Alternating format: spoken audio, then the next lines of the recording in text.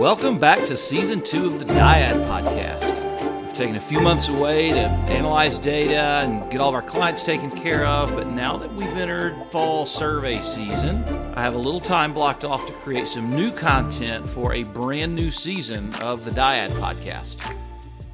So, what did I learn from creating a podcast?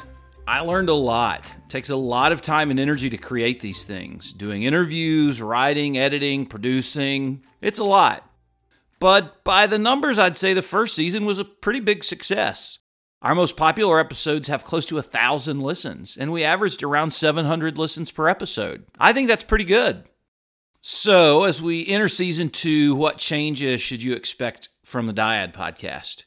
First, I want to talk more about our research. Our most popular episode in Season 1 was the one at the very end with Lori Hart, where Lori and I talked about some of the findings from the 2021 Dyad Strategies White Paper. I like the idea of connecting with really smart people to help us process what we're learning and to help us connect the dots for our audience. So, expect more of that. You should also expect episodes that are based around a topic with multiple perspectives as opposed to just doing a single interview. It's easy to just sit down and record an interview and call it a podcast.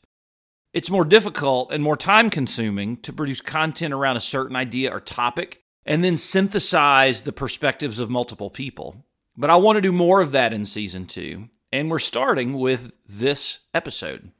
In recent weeks, I've heard and seen a lot of chatter on social media and on group text messages that I'm a part of about this idea of a great resignation in student affairs generally and in fraternity and sorority advising specifically. The suggestion is that there is this wave of resignations across the country in FSL, with professionals leaving the field in record numbers. As I began hearing more and more about this, I began to wonder, is this really happening? Or is this just a narrative that's taking hold in our field without any real basis in reality? So I decided to go about finding out if the Great Resignation is really a thing. And to start, I decided to talk to an actual reporter who has done some actual reporting on this topic. I'm Lindsay Ellis. I'm a senior reporter at the Chronicle of Higher Education. As it turns out, Lindsay was hearing some of the same chatter that I was hearing. And 2 days after I reached out to my contacts at the Chronicle of Higher Ed for someone to interview, Lindsay's article, The Great Disillusionment, dropped. So, if you haven't read her article, stop and go read it now. When I talked to Lindsay, I wanted to learn what she was uncovering in her reporting about this trend. So in my reporting, I reached out to and got to talk to dozens of people, some of whom had recently left higher ed, some of whom were still working in higher ed, about how they felt, 15, 16 months into this pandemic and how they were considering the fall semester ahead. And the conversations were pretty wide ranging. And while some people certainly were walking away, I talked to a number of people who quit without a job or moved into the corporate space. What I sensed more widely was a shift, that was maybe a little bit more subtle, that some people aren't walking away, but they are making changes to how they're approaching work and life. They're setting clearer boundaries. They're saying, I'm not going to check email over the weekend, or I'm going to put a random mental health day on my calendar, 2 months from now. I think there's also sort of just a different perception of work. I mean, there's a lot of rhetoric in higher ed about campuses being a caring community or a family. And many staff and faculty now no longer really feel like that resonates, that their employers are kind of there for them in that same way. And, not everyone can walk away from work. I mean, there's obviously the salary, the benefits, the health benefits, especially in a pandemic. So I didn't necessarily see the evidence at this point to say, this is a mass wave of resignation. But I can say after my reporting that a lot of people are thinking of, I need to think about work as just work or just a job, which was really striking for a field that, considers itself a passion or a calling, to have that clear boundary. This is work and this is life, I found just really interesting. So, according to Lindsay's reporting, the TLDR answer to the question, is the Great Resignation really a thing, is, well, maybe. People are unhappy, and they're setting some clear boundaries at work, and yeah, people are leaving, but it's not clear that people are leaving at any higher rate than they've left what's always been a pretty transient workforce.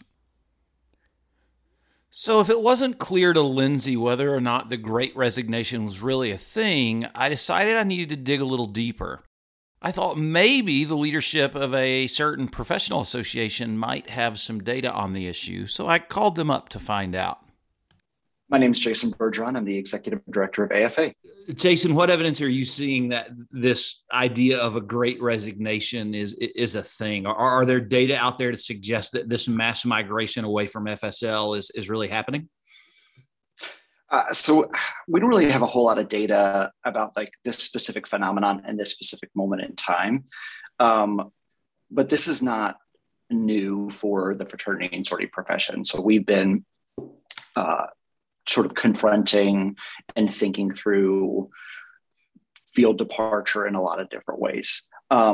It's because we've historically seen folks spend some time at an entry level and sometimes mid-level role and transition to responsibility for other areas of higher education. That's something that we're pretty familiar with.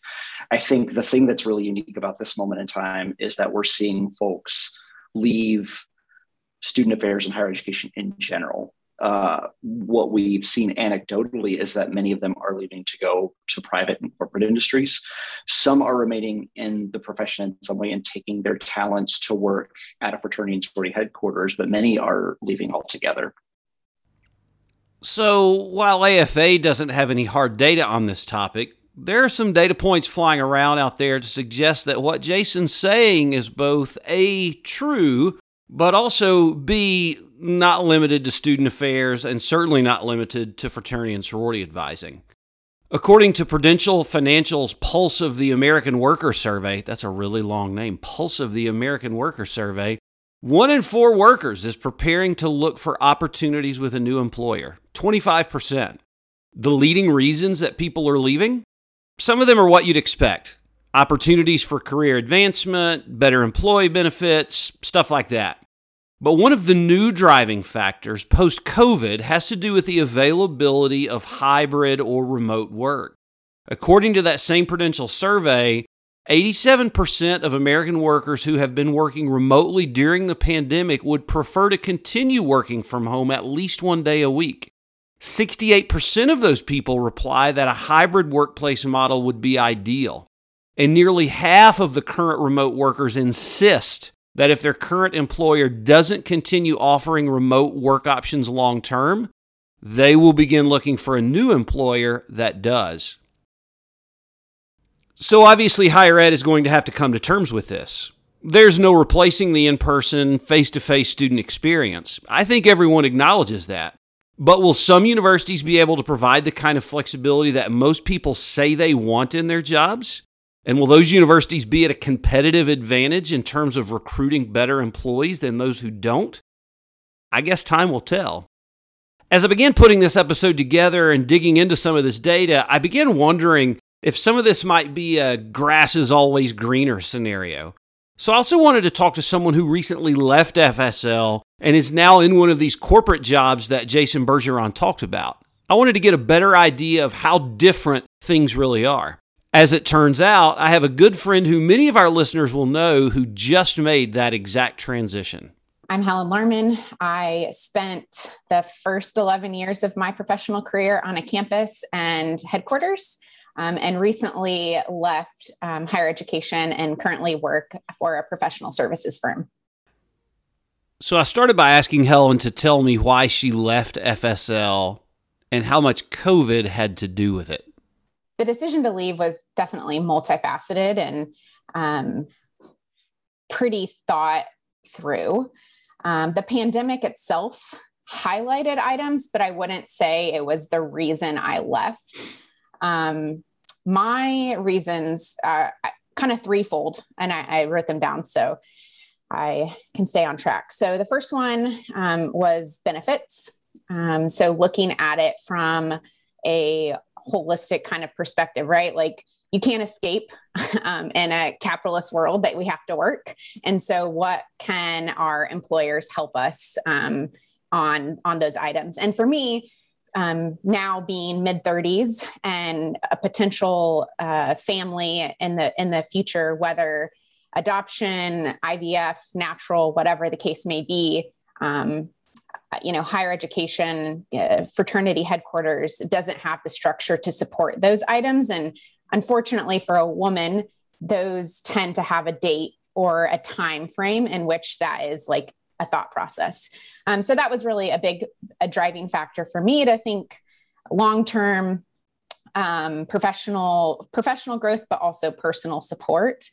So the benefits from family planning and parental leave, but also, wealth building, 401k growth, and the option to one day retire. There are some. You don't want to work until you're 70? No, like my dad thinks I'm crazy that I would love to retire by 55, but I think it's because he grew up in, the age where you worked and you kept working, and dying was the reason that you stopped working. And that is not who I am. He's also a farmer, and I'm so far from a farmer that, that's a whole nother conversation, even though I appreciate all that he gave me. But yeah, so, those were some things. And, truth be told, we have some archaic practices in our industry when it comes to some of those things. The other two are a little bit quicker and just became such burdens, I think, in the long term, which I don't know that I realized when I first started in the field.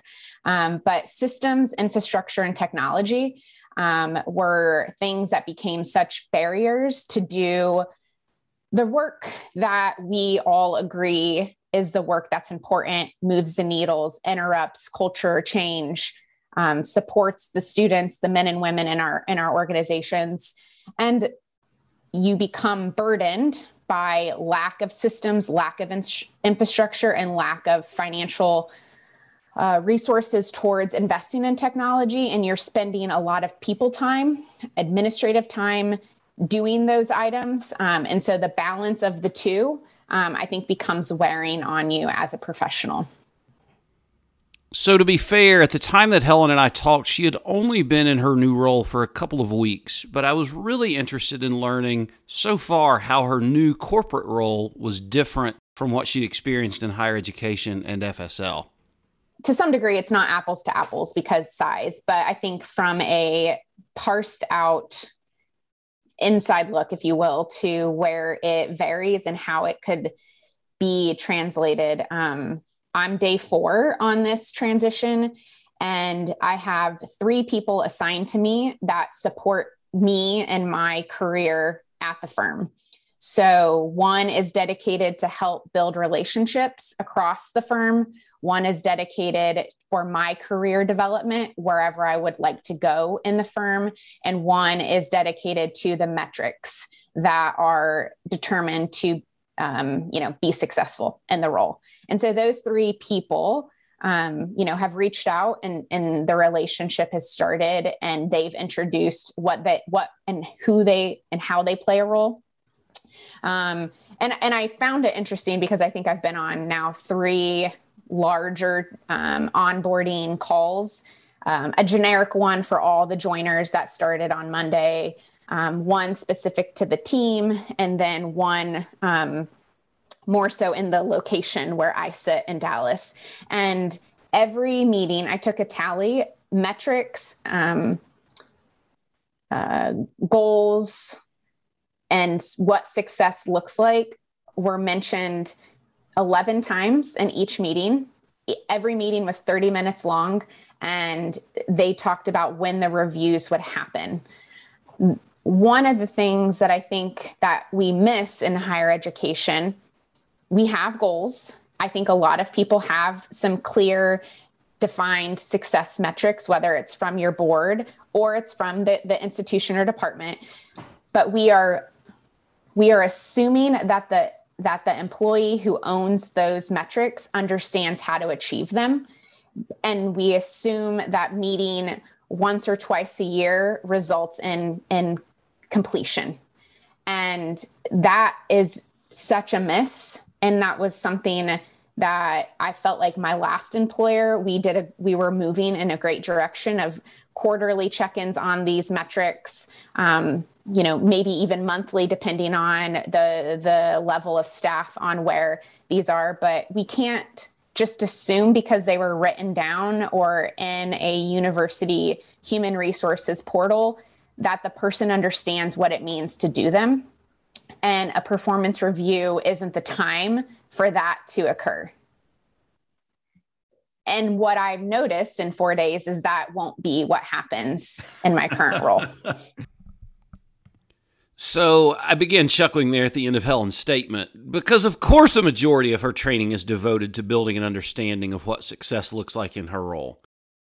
How many people who work in FSL can say the same thing?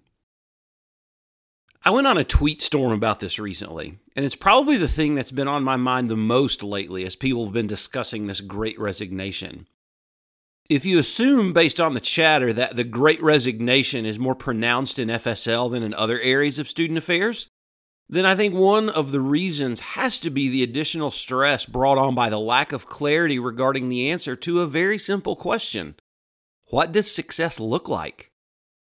Ask any 5 people in the line of reporting on campus, from the coordinator of FSL all the way up to the university president, what success looks like in the fraternity and sorority community, and you'll get 5 different answers. The actual answer is anybody's guess. Recruitment stats, community GPA, just keep us out of the news, who knows? I think this lack of clarity makes FSL work even harder, especially for professionals on campus, which I think is at least one of the driving factors behind the high burnout rate in our field. I tested this theory on someone still doing the work and doing it very well. I'm Chris Graham. I serve as the Director of Fraternity Sorority Life at Florida State University, and I also have the pleasure and privilege of serving as the President of the Association of Fraternity Sorority Advisors. So, Chris, I have this theory that the FSL work is harder because the metrics for success are less clear. That one of the reasons for the high burnout rate is that we've done a poor job determining what success looks like, and that is one of the reasons that makes FSL work so much more stressful than other roles in student affairs. What do you think about that? I think that's a fair point, right? And I often say, Gentry, I'm very, very, very, very aware, having lived through some very challenging experiences. I can leave campus, every day I leave campus, I realize that I could return the next morning and my life could look very different, right? But on the point of what should I be focusing on? What are the metrics for success? I think at least the people I talk to the most from a director perspective actually do have some really good ideas on what the metrics should be and what success could and should look like for a fraternity sorority community. Your point is very valid in that oftentimes the content area expert is not positioned in a way, for a range of reasons, to actually implement the vision on what they believe those metrics should be and what success could look like. Yeah. And it's amazing to me. I think I'm a huge college athletics fan, right? And if we think about this in an athletic context for a moment, you hire Nick Saban at Alabama, and you give Nick Saban the resources that he needs to implement his vision because you want to have success at the highest level that can be sustained. It would be incredibly, it would just not be smart to hire Nick Saban and then dictate to Nick Saban on a daily basis what he needs to focus on to be successful. You hire Nick Saban and you let him dictate to you what he needs to be successful. You try to give him those resources and look what happens. My point is, we hire people who oftentimes are talented, who oftentimes do have a really good grasp on what success is from a fraternity sorority life community perspective. but those folks don't have the voice and agency oftentimes, or enough times, I should say, to lead, right? The policies are dictated down to them. The expectations are dictated down to them from the vice president of student affairs, from the president, from a board, et cetera, right? And I'm not saying that's the case everywhere. But I think that's the rub, right? It's if you hire a team of experts, people who are incredibly talented and knowledgeable, how much do you lean and rely on them to actually create and implement a vision and a strategy? I agree with you. And again, I'm not a vice president, so I don't want to speak for them. What I agree with you. And what I would say is,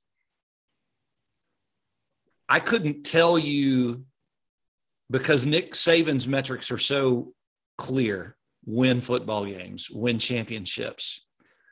The metrics are very straightforward. Who's our Nick Saban? Who's the FSL Nick? Like, who's the best? How would you even go about determining that? Because the metrics are so unclear. I could make some guesses just on my own observations, but that it's just that. It's my opinion. It's my attitude. I can look at our data and say, well, these are some campuses where things seem to be better, but like, we've not even defined as an industry what success looks like. So I can't tell you who's the Nick Saban of AFA, because we don't have any way of measuring that. Right. That's fair. Yeah. That's a huge opportunity for all of us, though, right? Just because we don't have it, that doesn't mean that we can't create it or can't try to scale out a path forward to have that, because I think it would serve all of us well, all of us. And I put this in my little tweet storm the other day. My wife is a nurse practitioner in an emergency room in a children's hospital. They don't have the option of remote work, right? They're in the shit every single day, 12-hour overnight shifts, 7-hour waits. She's seeing a dozen to 15 COVID patients in a shift. They're way overworked. They're way overstressed. That work is hard work. But the metrics are very simple and they're very straightforward. And I think that makes the work less stressful, because you can easily point to the points you put on the board that night, the kids you cleared, the kids you got healthy. Like, the work is straightforward, even though it's very hard and very stressful. What Nick Saban does is very hard and very stressful, but it's easy for him to point to the success that he's had. And I think it's harder for FSL folks to do that. So they gravitate towards things that are easy to point to. Look at our recruitment numbers. I think recruitment numbers are a meaningless statistic. Who cares if you've got a lot of kids joining chapters if your chapters are providing a shitty experience? That's a terrible metric, right? But it's easy to tabulate. It's the McNamara fallacy, right? The data which is easy to tabulate becomes the most important data, even though that data may not mean anything. Right. And I worry that we suffer from that a good bit, that we focus on things that are easy to calculate, even though those things really don't matter in terms of the culture that we're trying to build. Right. And the things that we focus on. Right. And I always encourage people, when you're interviewing for a job, the questions that folks are asking you during that process are a good indication of the things that they're concerned about or the things that they care about. And so if you ask the average director the questions that their supervisors are asking them, what percentage of those questions are actually things that we think and believe as directors our supervisors should be focused on or concerned about? Yeah, I don't think that would be a majority percentage. It wouldn't even be close. Yeah. And I raise that point because those are the things that we tend to focus on, because we know our supervisors or the vice president or the president of the institution are focused on those things. And so that's where we choose to spend our time, even if we know and believe that our time could be better spent elsewhere, that could actually increase the likelihood that we do have more success. So I think that's a fair and valid point. As Chris noted, this isn't just an FSL problem. This is also a management problem. Frankly, I'm regularly amazed in my work with the poor management in student affairs generally, and the poor management of FSL staff specifically. At the end of the day, the problems associated with the Great Resignation are human resource problems. Organizations that properly manage their human resources in the wake of this pandemic are going to thrive, and organizations that fail to provide for the needs of their people are going to struggle. Lindsay's reporting in the Chronicle reminded me of this, as she shared an anecdote about a student affairs employee who hadn't taken a week's vacation in over a decade. At the end of the day, that's a management problem, right? How can we allow staff to work themselves to death and burn themselves out like this? This strikes me as a really big problem. I definitely heard stories of bad managers and, pre-COVID, during COVID, one person told me that he was running a residence hall in the pandemic, and every single meeting he had with his supervisor, his supervisor was telling him you didn't get enough people attending this virtual event, and totally, berating him for not meeting these set goals when he's sort of feeling like, hey, I'm doing my best here. I think so. Yes. I think managers and management do cause people to leave and feel really unsatisfied with their careers and their roles. I think the pandemic, perhaps for some people highlighted that they didn't have a great manager and that they couldn't trust this person to, approach them with compassion, recognize sort of the challenges of working in this environment at this kind of time. The example in Iowa, I actually think is a little bit different and also a really interesting but slightly separate challenge within higher ed. And I heard this from my source there, Jenny Connolly, but I also heard it from a few other people, that it wasn't really the manager. It was sort of this culture of, can I take time away? Can I take time for myself? This fear of, if I were to take a couple days off, what, how many emails will I come back to? How many students in need would I miss? And I think that sort of internal expectation that many people have on themselves, that's a cultural challenge that colleges are going to need to work through too. Like, what sort of environment are you creating for your employees, and what sort of subtle expectations are they absorbing about the culture and the work? And so I think, I heard stories from a few pockets of people within a unit basically saying, we're all going to just outwardly, explicitly call on one another to use our time off, to not check email. One person told me, right, if that a colleague told her, if I see you respond to an email over your vacation, I'm going to be really mad. So explicitly saying, this is the norm that we're going to set, and this is the cultural difference that we need to create. That's, more of a culture question. It probably is also a management question, but it's not, explicitly about, one individual's actions. Sure. It's more about what tone are you setting for your department and your colleagues. So bad management leads to bad culture, right? We focus on the wrong objectives and short-term goals, burning all of our staff out along the way, creating cultures of student affairs martyrdom where we brag about who is working the longest hours, and we wonder why people leave? So management is definitely an issue. But what about those specifically who manage FSL? What do they need to be thinking about to keep more of our best and brightest in the field amidst this mass migration out of the profession? That's a question I posed to Jason Bergeron.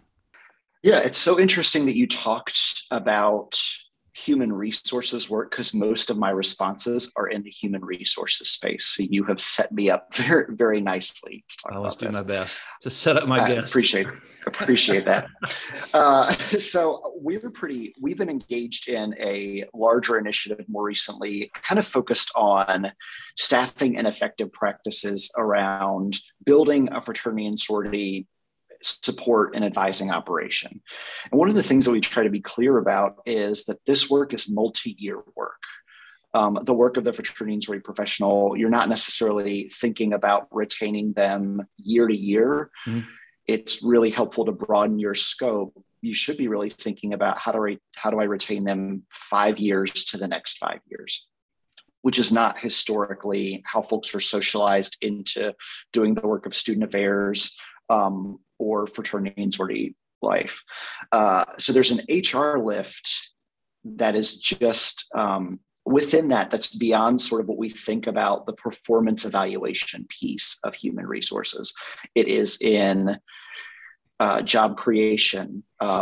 It's structural in nature. It is about upward mobility. I think a really interesting conversation that we've been wrestling with through this initiative is there is a kind of real lack of the ability to be upwardly mobile in the fraternity and sorority profession, barring a few instances. We've got some folks who have been able to find upward mobility within the profession, but overwhelmingly, it's still a challenge for us.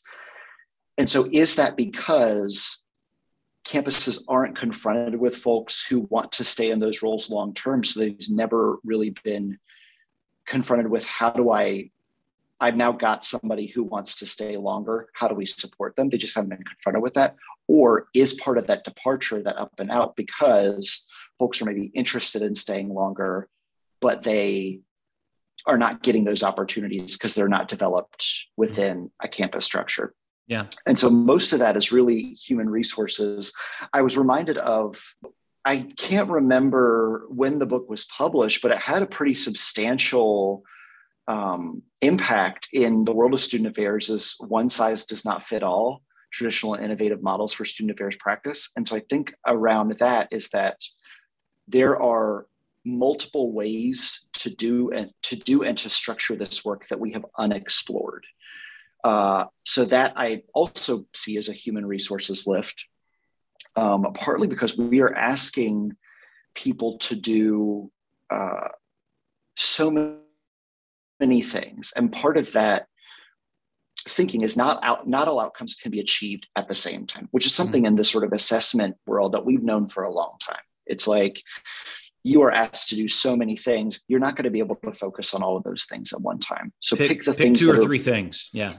Yep. Pick the things that are most central to you, and those will have spillover impact into those other ways. That's not a thinking that we typically apply and as we structure and resource fraternity and sorority operations, because they're doing, they're worried about public health and safety. They're doing leadership development, recruitment, membership intake and other joining processes, membership education, general brotherhood, sisterhood, siblinghood. And so part of that is putting models in front of them that maybe center elements of those things. And a lot of the decisions that you make in as an operation may be centered in those approaches. So what does it look like to take a public health and safety approach to the entire work that you do within the fraternity and sorority community? What does that look like structurally? And so a lot of what I would put in front of them would be, how do you think about the work as multi-year work, and how do you develop some upwardly mobile structures to support that? And how do you diversify the level of thinking around how you can do this operation? One of the things that's been challenging for the profession is fraternities and sororities came before the fraternity and sorority profession, so to speak. And we've allowed the structure of the fraternity and sorority industry to guide how we structure the campus experience. And I would argue that we've got more opportunity to be innovative in the ways that we do that on a campus beyond, I've got an IFC advisor and they're responsible for the IFC community. I've got a NPHC advisor and they're responsible for the NPHC community. One of the things I see, this notion of upward mobility is something I've thought about a lot. We don't have, so there's, when I say mid-level management and student affairs, I'm talking about those people who supervise FSL. Within FSL, we've not cultivated mid-level managers, right? So most campuses, you have directors, your more seasoned folks, and then you've got a smattering of coordinators. And there's only a handful of campuses. I mean, I can literally probably count on my two hands those that have really groomed mid-level people into those assistant and associate director roles in order to maintain some of that consistency. So the result of that, I'll pick on Alabama because I used to work there, but they're a perfect example. They recently had a director vacancy.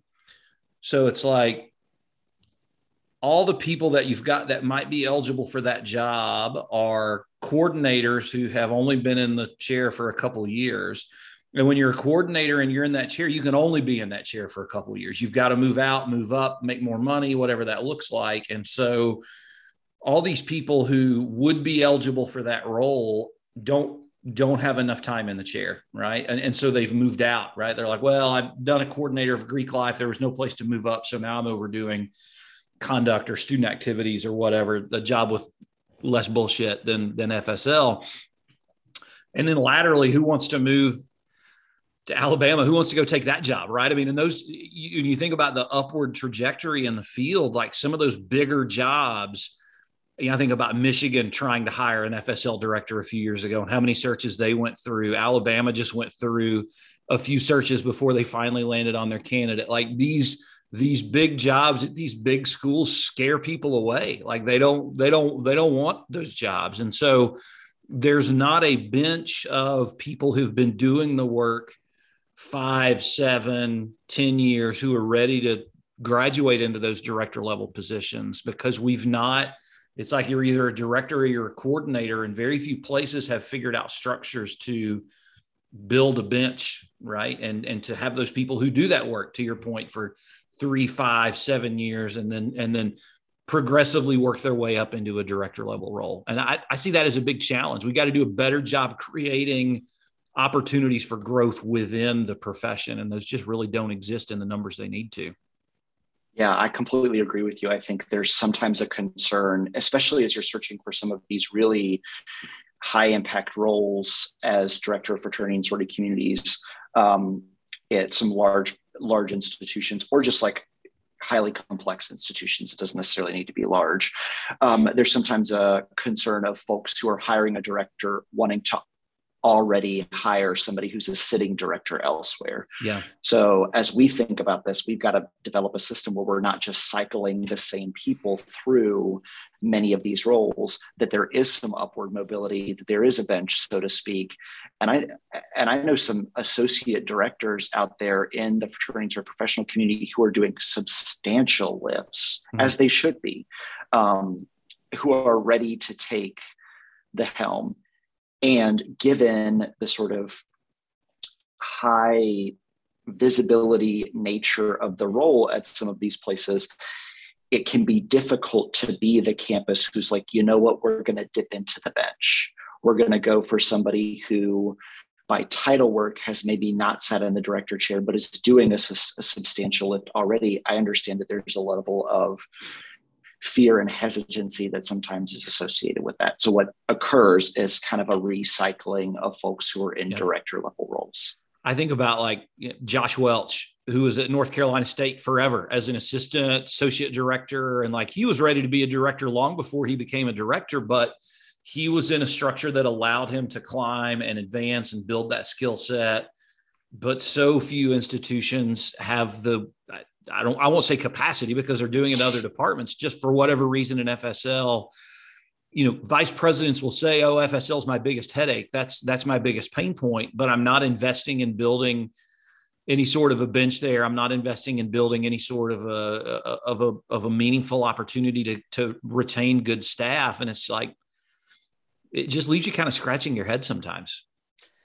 Yeah. I think where AFA is really excited to take some leadership in this space is around an expansion of the thinking about who is doing the work of the fraternity and sorority profession from frontline on up. And so AFA is thinking about, we have a responsibility to prepare folks in whatever way they come into doing the work of fraternity and sorority, whether that is a much more traditional path that we would think of as I come in as an entry-level professional and I sort of move up through, I'm upwardly mobile through the ranks of the fraternity and sorority profession, or I become a senior student affairs officer with little to no experience in the complexities of fraternity and sorority life.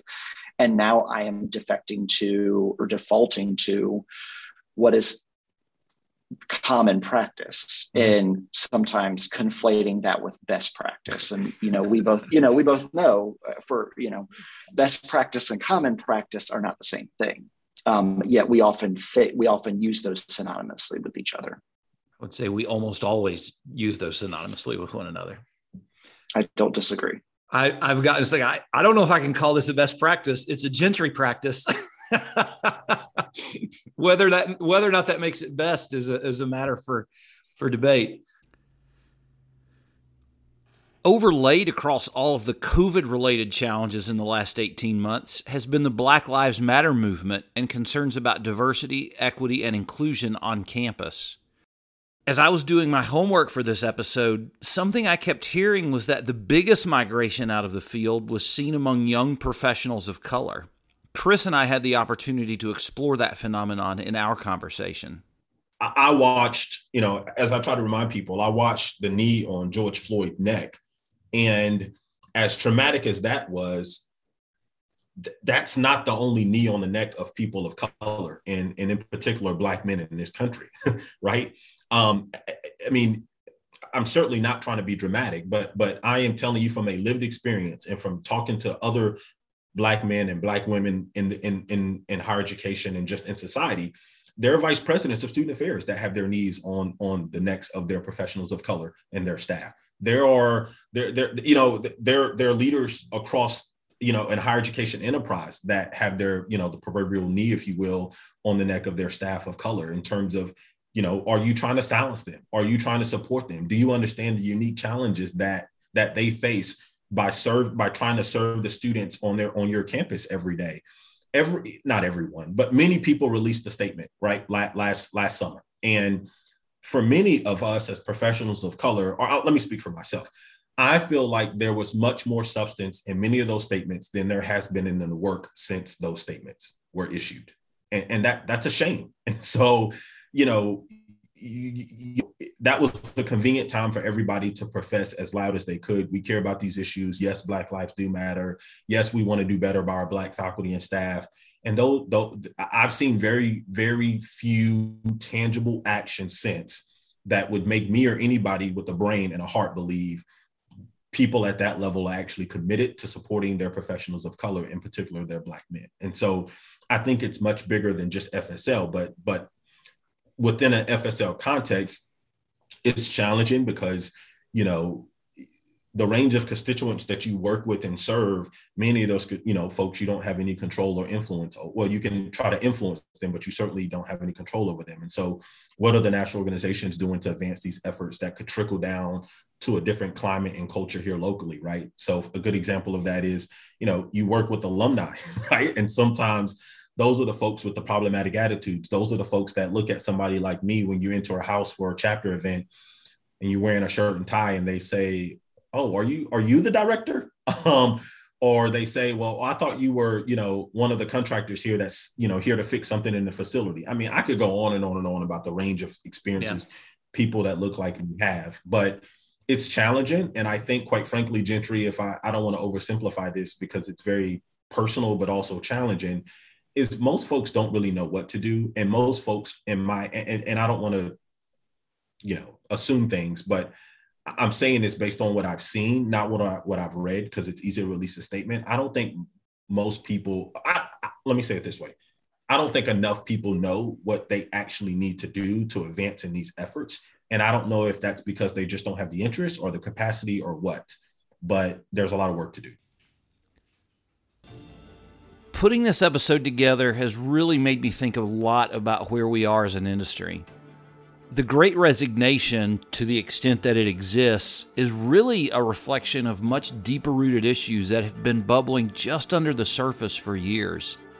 Only paying lip service to DEI without having a clear commitment to addressing the inequities in the work, bad management, a lack of clarity about the objectives, and often focusing on the wrong objectives.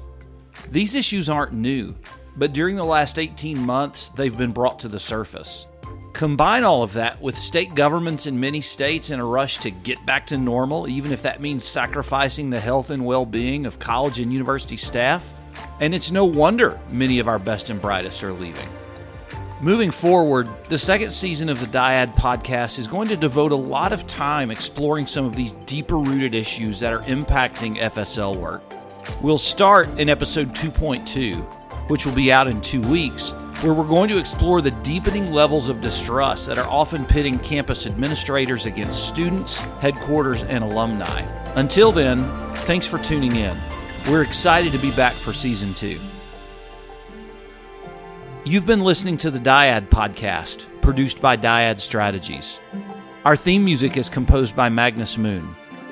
For more information, visit us online at www.dyadstrategies.com.